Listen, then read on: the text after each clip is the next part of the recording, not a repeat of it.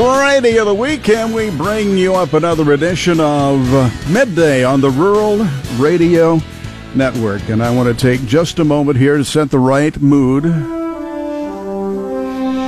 because it's a kind of a sad day. We're happy, yet we're sad, because someone who we chased for a long, long time, because we heard about this little star that was glimmering in Illinois. And we chased her, and finally we got Jessie Harding to come to Nebraska. What made you do that? I was working in Wisconsin before I came here, in between Illinois and being here. Right. And I just liked the feel of Nebraska, and this was an agriculture station. You didn't have to justify what we were doing as an ag team, so that was a major pull for me. Uh-huh. Well, we have mixed news. We are so sad to be having to announce that Jessie Harding is leaving the employment of the Rural Radio Network. What? But she is taking the next step in her, what we assume will be an illustrious career. And Joe Gang wishes end of the short-term era for us, but we're sorry to see Jessie leave our team, but we'll have her maybe talk a little bit about what she'll be doing, and just for the record, best kept secret away from Dave Schroeder we've ever had. Absolutely. Can you tell us? Yeah. Can you tell us what you'll be doing or where you'll be going? Yeah, I'm not going too far, so no one freak out quite yet. I've had some people freak out on me about it, but I'm going to be working in Hastings for the Dvorak Law Firm, and they specialize in corporate law and then estate and succession planning. So most of the clients are farmers and ranchers themselves. They also have a lot of agriculture businesses, so I'm really excited to work with a group that has a focus on agriculture. I'm really excited to help producers in a new way. So I'll be doing paralegal work out of Hastings. I'll also be their face of the Hastings office there, their marketing, and being their agriculture export. So you're still going to see me at events. I'll be going to like Farm Bureau events and going to cattlemen and corn growers and all that stuff. So you will still see me around. Don't worry. All right. Well, don't let yourself become a stranger around here, okay? I won't. All right. Jessie, what do we have in headlines? Well, coming up in agriculture news at the 12:13, we have the Korea-U.S. Free Trade Agreement. That's something that's been kind of talked about here in the last week or so, what the United States is going to do. And then we're also going to have an update on Hurricane Harvey and some of the things that producers are dealing with in Texas. For the 12:19, Joe Gangwish is going to be joined with our state climatologist, Al Dutcher, discussing this week coming up for Husker Harvest Days and what we can expect weather-wise. Also Hurricane Irma as well. For the newsmaker, Brandon Bennett is with Chuck Schroeder, the executive director of the Nebraska Rural Futures Institute, about the background and what the Institute is and does and how they help rural Nebraska. And then for the 1:17, it's going to be Shaylee Peters with our Fridays in the Field, an update from the central part of the state here. Jason, sports quickly. I just want to say we're going to miss Jessie. She's been a lot of fun to work with. She was great 2 years ago when Illinois beat Nebraska, and she didn't rub our noses in it. So she was cool at that point moving forward with me. What a gal. All right. And Dave. And I, for one, enjoyed Jessie's reports over the years, and she was always a good voice on the air, solid voice, and easy to listen to. And we're going to miss you. Thank you much. Thank you. We're going to miss you, girl. You have a good career, okay? Yes, and whenever thank you get a chance, you come back here. I will, don't worry. You know the door is always open. All right, Jessie Harding in her last on-air moments here, live on Midday from the Rural Radio Network. I know that, you can't judge a book by its cover or a hurricane by its name, because Harvey sounded pretty innocent. Irma sounds like somebody's great aunt. Sure, yeah, exactly. But, nice people. Yeah, I mean, you would think it would name him like Hurricane Bruno, There you go. So Hurricane Palooka. Brutus. Yeah, whatever. But we've got one that's making landfall in Florida, and it's not going to be pretty. No, Category 4 hurricane for South Florida. Kind of a tale of two different situations in weather. Lots of moisture and storminess off to the southeast towards Florida, and here we are, just warm and dry. Yeah, I'm sure that they would exchange with us anytime. Here No is doubt. your ag information with Paul Perkins, brought to you by Holdridge Irrigation. Yeah, we are looking at here in our area, a ridge of high pressure continuing to move overhead over the next several days, give us some mainly dry and warm weather. The exception, a weak disturbance that will track out of eastern Wyoming tonight and increase our threat for some spotty thunderstorms. If we do see any rain, it's not going to amount to a whole lot. The storms may make it tonight as far east as Ord, Kearney, and Cambridge after midnight. That disturbance tracking farther east tomorrow and tomorrow night for the continued risk of, once again, just some spotty thunderstorms. Otherwise, as we head into next week, that high-pressure ridge maintains that dry and warm weather. A chance for thunderstorms may start to arrive as soon as Thursday night. For the long term, temperatures are forecast to start out warmer than normal the middle of next week and then trend to seasonal late next week through September 21st in both Nebraska and Kansas. Now, for reference, in central Nebraska, our daytime highs in the middle part of September, usually warm to the upper 70s with overnight lows on average in the low 50s. Just that perfect time of the weather, perfect time of the year for weather here in September, and it looks like that will continue to hold here. The precipitation forecast expects Nebraska to see near normal rainfall the middle part of next week, then starting to see some chances of above normal rainfall in Nebraska later next week through the 21st. A different story in Kansas. The Kansas precipitation forecast closer to near normal rainfall the entire period of Wednesday through the 21st.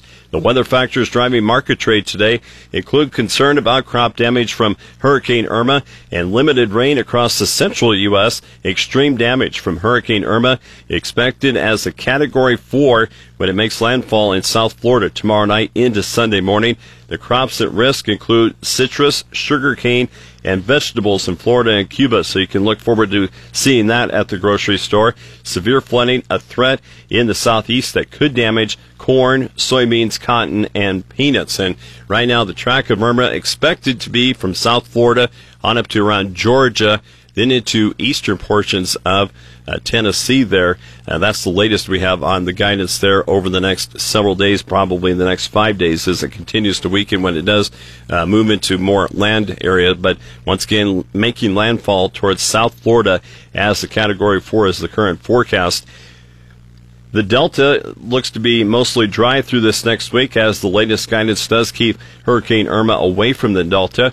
Mild and dry conditions remain in effect across the Midwest through the weekend. No frost in the forecast, but the dry conditions starting to lead to the thoughts of maybe reduced soybean yields. Some early harvest amounts in the western Midwest indicate yields notably lower than a year ago. Conditions in the northern plains favorable right now for the filling and maturing of corn and soybeans. The northern plains also forecast to be free of any damaging cold weather in the next 10 days. Just nice and quiet here, just very stormy, unfortunately, off towards the southeast. Yeah, it sure is. Ag weather brought to you by Holdridge Irrigation, your Reinke dealer. And, boy, I'm looking at some of these very impressive figures that they have from the latest flyby of Hurricane Irma. And if you know anything about the meteorology behind this, the surface pressure they judge to be 950 millibars right now, and 124 knots surface level wind out there on the Bahamas, where they have just, I think, they have 9 people who have been reported dead. Yeah, exactly. And, some of those Caribbean islands just leveled the buildings, because in Florida, they're going to have a little more of that hurricane weakening as it moves across land, but, those smaller islands didn't have that benefit. Yeah. And, of course, it's going to have an effect on some of your commodities. Those beets and those citrus fruits are going to all take a beating, I'm sure. When you need weather anytime, you can go to KRBN.com.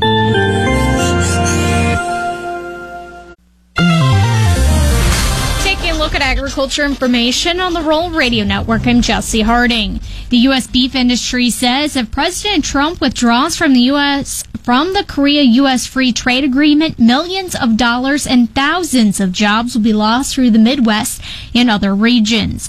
As the president tries to appeal the blue-collar workers in the Rust Belt who voted for him, the National Cattlemen's Beef Association tells the White House getting rid of Chorus will also be a job killer in the heartland. NCPA's trade advisor Kent Backus says NCBA told the president and his staff it's not just urban manufacturing that's on the line with this trade agreement. Our free trade agreement went into effect before our leading competitors, Australia, before their agreement went into effect. That gives us roughly about an 8% tariff rate advantage over the Australians for the next 10 years.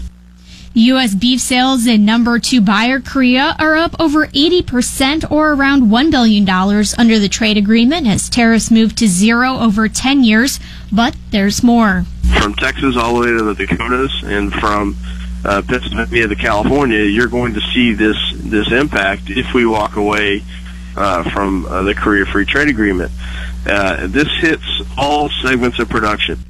Backus says that the Koreans have no incentive to keep that and could even raise the levy on U.S. beef back to the pre-trade agreement 40%. Backus says his industry fears that NAFTA-style renegotiations of it could result in gains for other sectors at the expense of farm trade. And Fridays means it's time this week for another Fridays in the Field update. This week we head to central Nebraska where Shaylee Peters has an update for us. While the corn and soybeans here are starting to turn and things have changed quite a bit from a month ago, the irrigation wells are still running, and grower Ben Peters says cooler weather has delayed things just a bit. The corn, I think we're probably done irrigating most of that. The starch line is working down. It hasn't moved a whole lot with the cooler temperatures we've had, but I think the next week or so when it warms back up, it'll start drying down pretty good. Soybeans, I watered all of those again this week. I'll probably go out Monday with soil probe and probe the top 3 feet and see how full the profile is. We'll kind of go from there. I've got one field I planted early that's a 2-3 soybean that is turning pretty good right now, so I think I'm probably done with those. But the 2-8s and 2-9s and stuff, I'll probably water those again, I think. For all of our Fridays in the Field audio and video from growers around the state, you can visit ruralradio.com. For the Rural Radio Network, I'm Shaylee Peters. Texas agriculture officials fear thousands of cattle have died in the aftermath of Harvey, resulting in losses to ranchers of tens of millions of dollars. The counties that sustained damage where Harvey first came ashore on August 25th were home to 1.2 million head of cattle, representing 1 in 4 of all beef cows in Texas, the nation's largest producer. But agriculture economists don't expect the losses to affect the price of meat. And Congressman Jeff Fortenberry this week introduced a bipartisan Farm to School Act to enhance the United States Department of Agriculture Farm to School grant program. The bill covers a range of dynamic new options for schools and expands participation of the program to include preschools, after-school programs, and summer food service sites. More information about any of these stories can be found anytime online at rollradio.com. For the Roll Radio Network, I'm Jesse Harding. Here on the Rural Radio Network, I'm Joe Gangwish. Let's get our weekly weather update with Al Dutcher, Ag Extension Climatologist at the University of Nebraska. Well, Al, Husker Harvest Days is here. Are we going to put together a nice stretch of weather? Boy, it sure looks that way, and that's kind of a rarity for that event. Usually we have to deal with some type of inclement weather during the 3-day event, but it looks like to me that primarily we're going to be under the influence of high-pressure system aloft, and we should have temperatures that are going to be what I would consider fairly nice for Husker Harvest Days. We'll probably be looking at temperatures primarily in the mid-80s during the day hours and dropping down to the upper 50s to possibly low 60s during the morning hours. So we'll start out cool, we'll warm up, pleasant, little bit of wind. Doesn't look like we have much in the way of any opportunities for precipitation during this next 7-day period. The vast majority of the precipitation that is being forecasted for our region really falls within the next 48 hours, as we do see at least a slight chance of thunderstorm and shower activity developing primarily during the afternoon hours of Saturday through essentially Sunday evening. And really it is with the northern part of the state that has the best odds, as we do see a slight wind shift moving across the Dakotas, and that may trigger off a few showers, but we're dealing with a very dry atmosphere at the surface, and so a lot of the energy that will go for precipitation will go to wetting the atmosphere up, and probably will not see much of it make it to the surface. I think the big issue that everybody will be following, of course, is Irma, and whether or not it is going to follow the current path trajectory put out by the National Hurricane Center, which is to basically ride just north of the Cuba coastline toward the northwest, And then as we go into late tonight and tomorrow, we start to see it make a turn, if the models are correct, taking it right through the center portion of Florida. Now, that being said, one of the things that I've been noticing this week is that with each model run, we've been basically seeing a more southward drift to this system. So the ultimate question is, where does it make its north turn? And if this system is able to maintain its present trajectory far enough into the future, we may see that turn occur a little later, and there is some hints by some of the UK models that indeed we may see a more western drift to this system, meaning that instead of going up central Florida, the outside possibility is it goes up the western coast of Florida and then into the southeastern United States. This system is a very strong system. It has weakened. It's going to be a very strong storm regardless of what the ultimate track is, and Florida is going to take the brunt of the punishment. But there's more of a concern as a western track is how much of that moisture makes it up into portions of the eastern Corn Belt. In the current trajectory, it takes the system up into Tennessee and Kentucky, weakens it, and then lifts it off into the northeastern United States as the trough moves over the Great Lakes and deepens. If this takes a little bit farther westward track, we may see that precipitation shield make it more into the western portions of the eastern Corn Belt and the eastern portions of the central Corn Belt, which would take it into Illinois, Indiana, and then up through Michigan and out into the Hudson Bay region. So there is some discrepancies. This will probably be resolved over the next 24 hours, but this is going to be the newsmaker over this weekend, and this is where the real action is. We would expect to see significant moisture across the southeastern United States, particularly the Carolinas, Georgia, Alabama, and the eastern portions of Kentucky and Tennessee, with lesser impacts to the northwest of there if the hurricane presently, as forecasted, maintains that status and comes up through central Florida. That's Al Dutcher, Ag Extension Climatologist from the University of Nebraska, with an outlook for Husker harvest days and an update on Hurricane Irma. This is the Rural Radio Network. You're listening to Midday on the Rural Radio Network, and it's time for sports with Jason Jorgensen. Hey, thanks, Dirk. Well, the Nebraska-Oregon football game is still on despite the smoke and fires that are affecting the Pacific Northwest. Kickoff tomorrow is set for 3:30 Central Time. In college football action last night, UNK lost on the road to Emporia State 45-13. Fort Hays State had an impressive victory over Central Missouri, winning that one 35-6. And Northwest Missouri held off Washburn 20-14. A Division II college football action tomorrow. Wayne State hosts its home opener against University of Mary.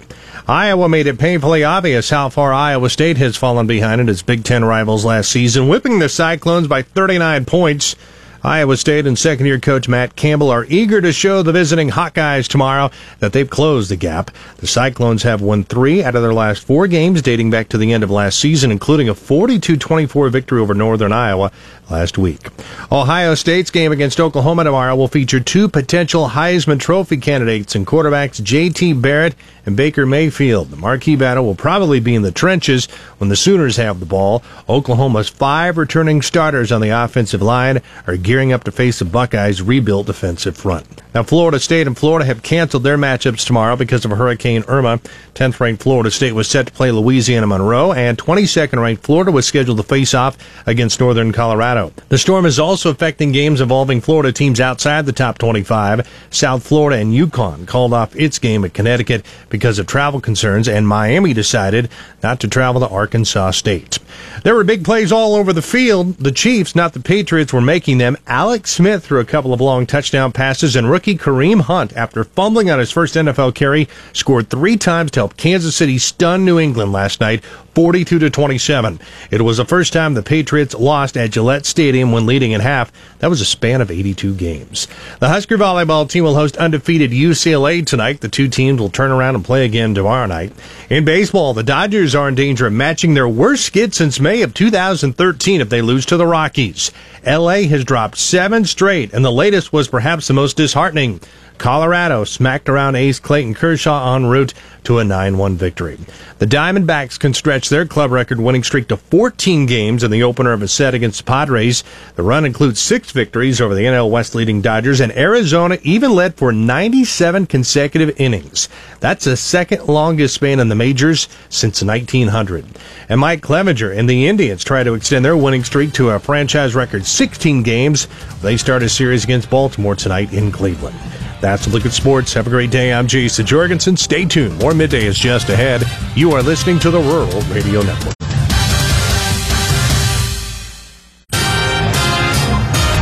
Mostly sunny in Nebraska today, but a slight chance of afternoon thunderstorms in the Panhandle. Highs generally in the 80s. I'm Dave Schroeder.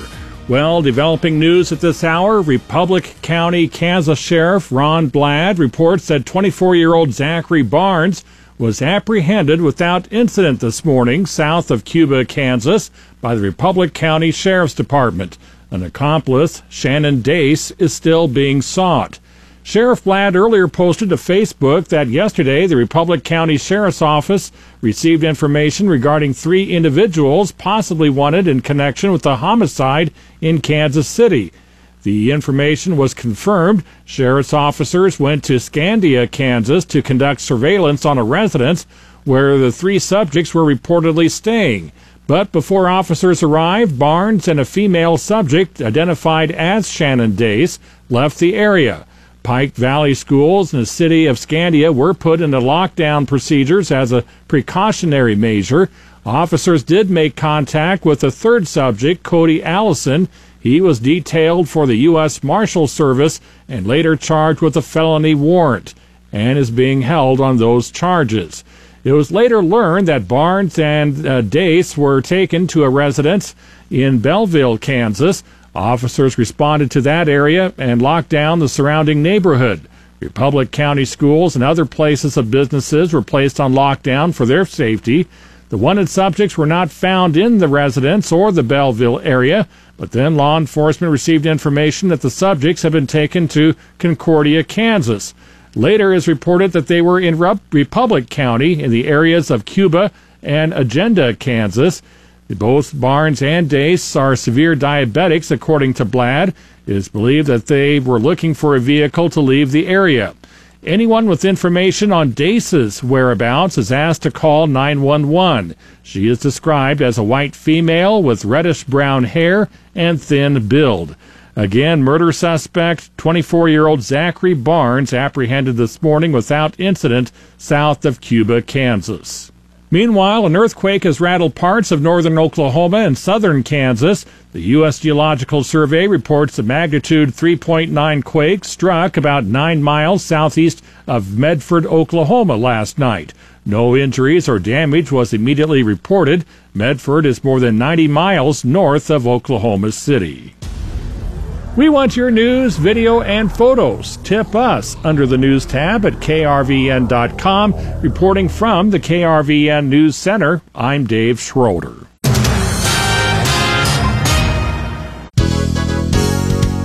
Brandon Bennett's with the Rural Radio Network talking with Chuck Schroeder. He's the founding executive director of the Rural Futures Institute here in Nebraska. Chuck, tell us a little bit about and give us the background of the Rural Futures Institute.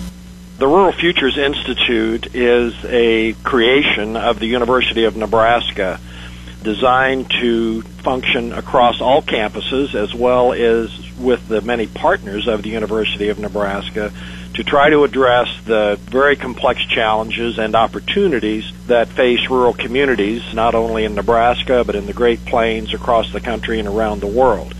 We're an organization that understands and believes, quite honestly, in the value and the potential of rural people and places, again, especially here in Nebraska, which is our home and where we have the greatest collection of resources. But we try to connect rural people to the latest innovations, the latest research, the latest knowledge that they might apply to meet the particular goals of their community. Chuck, give us a little bit of an idea about your background and how you became that founding executive director. I grew up on a ranch at Palisade, Nebraska, right down in the southwest corner of the state. I attended UNL. I got a degree in animal science in 1973. I went back to our home operation after my graduation here at UNL. I was there for 10 years. The ag crisis of the 1980s came along, and I thought rural people were being kicked around in ways that weren't fair, so I got involved in politics, ran away and joined the circus, I think my father said. But I became director of agriculture during that time period. From there, I went to the University of Nebraska Foundation. I served as their executive vice president for about 9 years.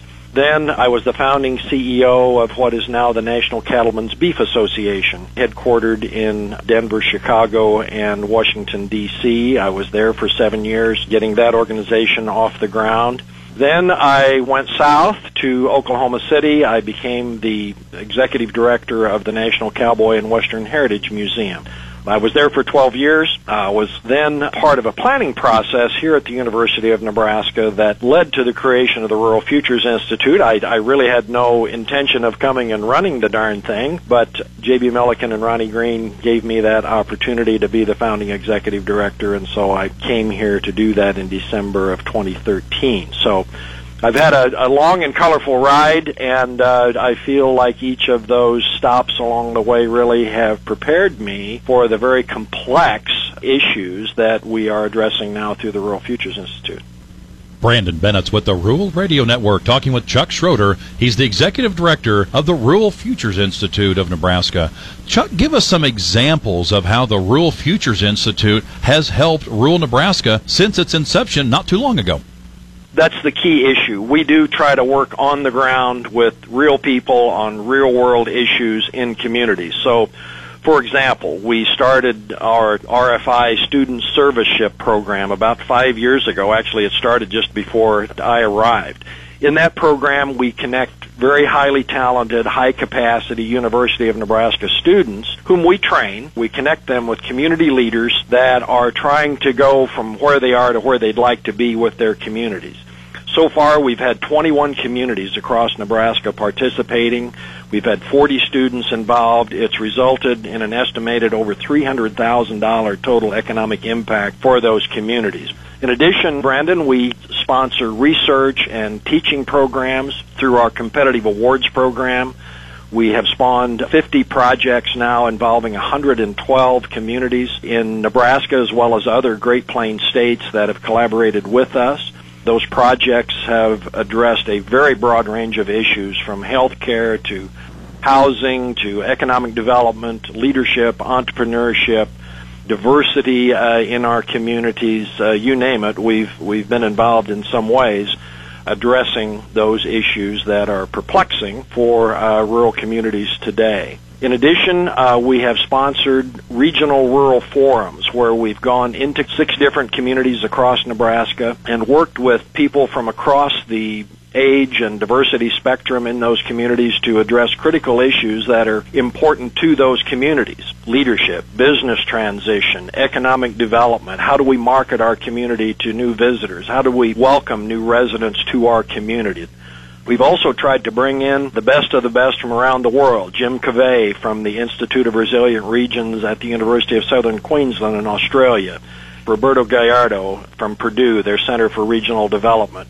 The Japan Society is coming to visit us in October to develop a plan for revitalizing the rural sector in that very, very interesting country. So we've had an opportunity to work with interesting people near and far, and we believe that we're having an impact on the ground. Chuck, the last word is yours. What else would you like people, especially in rural Nebraska, to know about the Rural Futures Institute? We really want to encourage communities across Nebraska, Brandon, to apply for our 2018 Student Serviceship experience.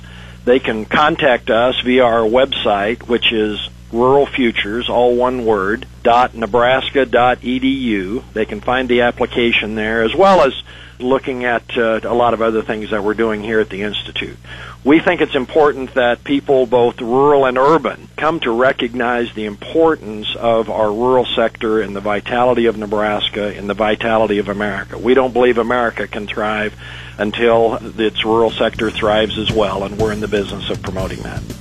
That was Chuck Schroeder, the founding executive director of the Rural Futures Institute of Nebraska. With the Rural Radio Network, this is Brandon Bennett.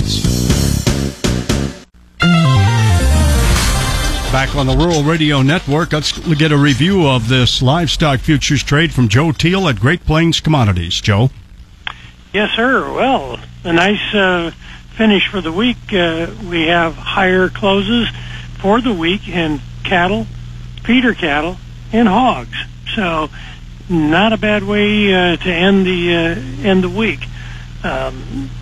Over in the cattle, boy, they were the leaders today. They came out, started a little bit lower, and then turned right around, started a rally, and kept the rally up throughout the remainder of the day. Cutouts were basically just a tad higher at noon. That helped. Haven't really heard of any significant trade taking place.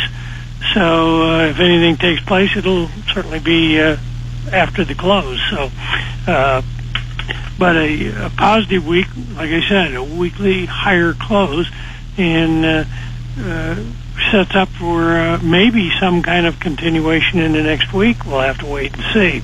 In the hogs, same thing. Started out lower and came on late with a nice little rally, despite the fact that cash seemed to be a little bit on the soft side. But the fact is that the future still at a very good discount to the index, despite the fact the index is coming down. And we just had, I think, what I would call some short covering taking place to bring the index and the futures closer together, and ends up with a higher close for the week. So positive all the way around. Thanks, Joe. Joe Teal, Great Plains Commodities. Dewey Nelson reporting on the Rural Radio Network. It's time again this week for Fridays in the Field, a weekly segment featuring growers from across Nebraska. I'm Shaylee Peters on the Rural Radio Network, and we're back this week in central Nebraska with grower Ben Peters. And Ben, as we look around here, things have certainly changed since the last time I talked to you. The corn and soybeans definitely starting to turn now. Give us an update on where you're at. Yeah, the corn, I think we're probably done irrigating most of that. The starch line is working down. It hasn't moved a whole lot with the cooler temperatures we've had, but I think the next week or so, when it warms back up, it'll start drying down pretty good. Soybeans, I watered all of those again this week. I'll probably go out Monday with soil probe and probe the top 3 feet and see how full the profile is.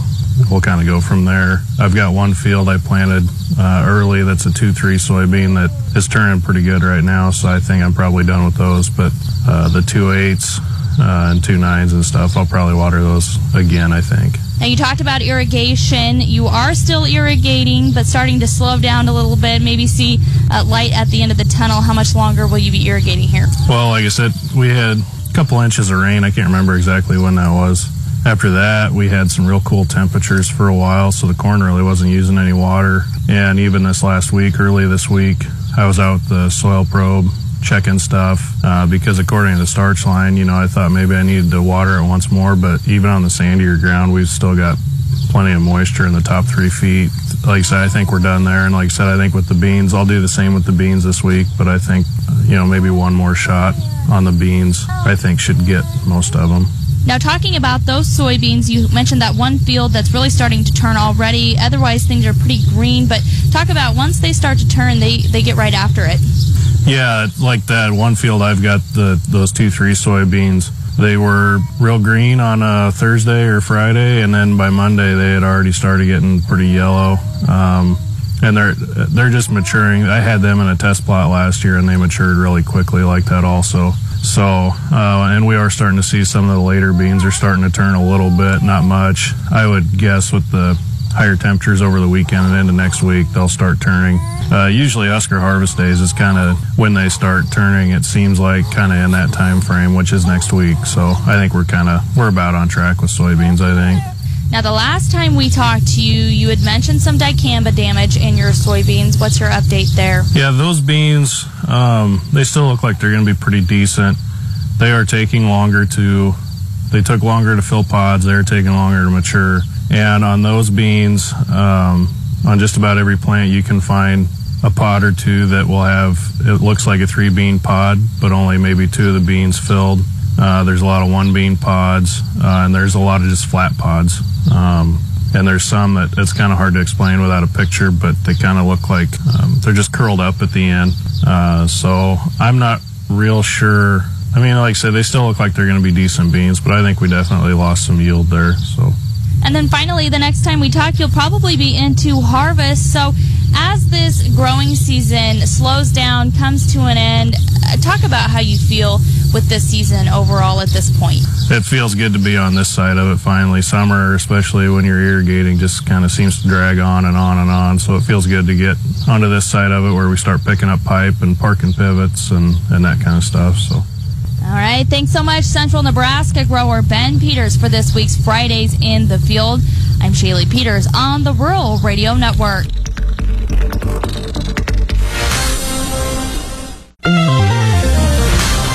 Dewey Nelson on the Rural Radio Network. We're joined by John Payne, Senior Marketing Analyst with Daniels Ag Marketing in Chicago and publisher of the newsletter This Week in Grain.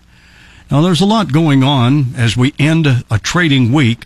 There's a lot of uncertainty out there as well, given the fact that you've got a hurricane following a hurricane. You've got wildfires. You have Revolutionary Day tomorrow or so in North Korea. So there's a lot of ifs in this market, and it appeared that traders were reluctant to trade. Yeah, in the markets that we're talking about here, wheat, corn, and beans, there wasn't a lot of activity really this week. 5, 6, 7 cent ranges, which is, coming from where we've been. I think market's just trying to find a balance here. The bulls don't want to get too ahead of themselves, considering I don't think there's a big belief in the USDA they're going to come off these numbers, even though the expectations by the end of the year will be lower. They think maybe that'll happen in the October report.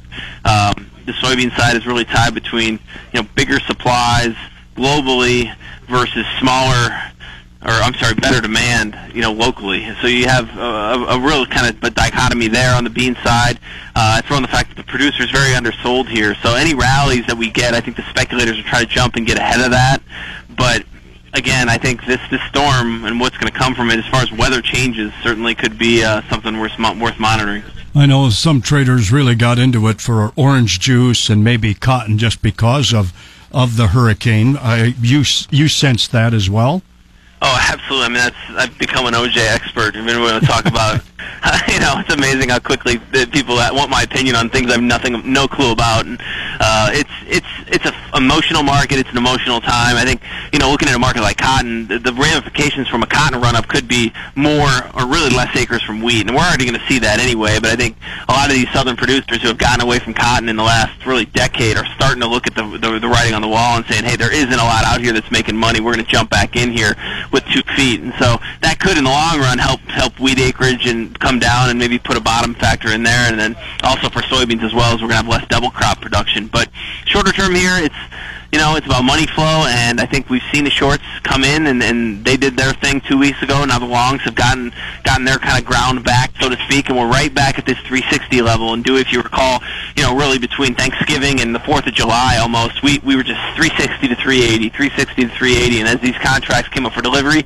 they just rolled on to 360. So my advice to folks is look at your JFM deliveries, get ready for that. If we get a rally here and say puts December at 370, you might be able to sell some JFM around 390, which is what I would take. John Payne, Senior Marketing Analyst, Daniels Ag Marketing in Chicago. Go to danielsagmarketing.com.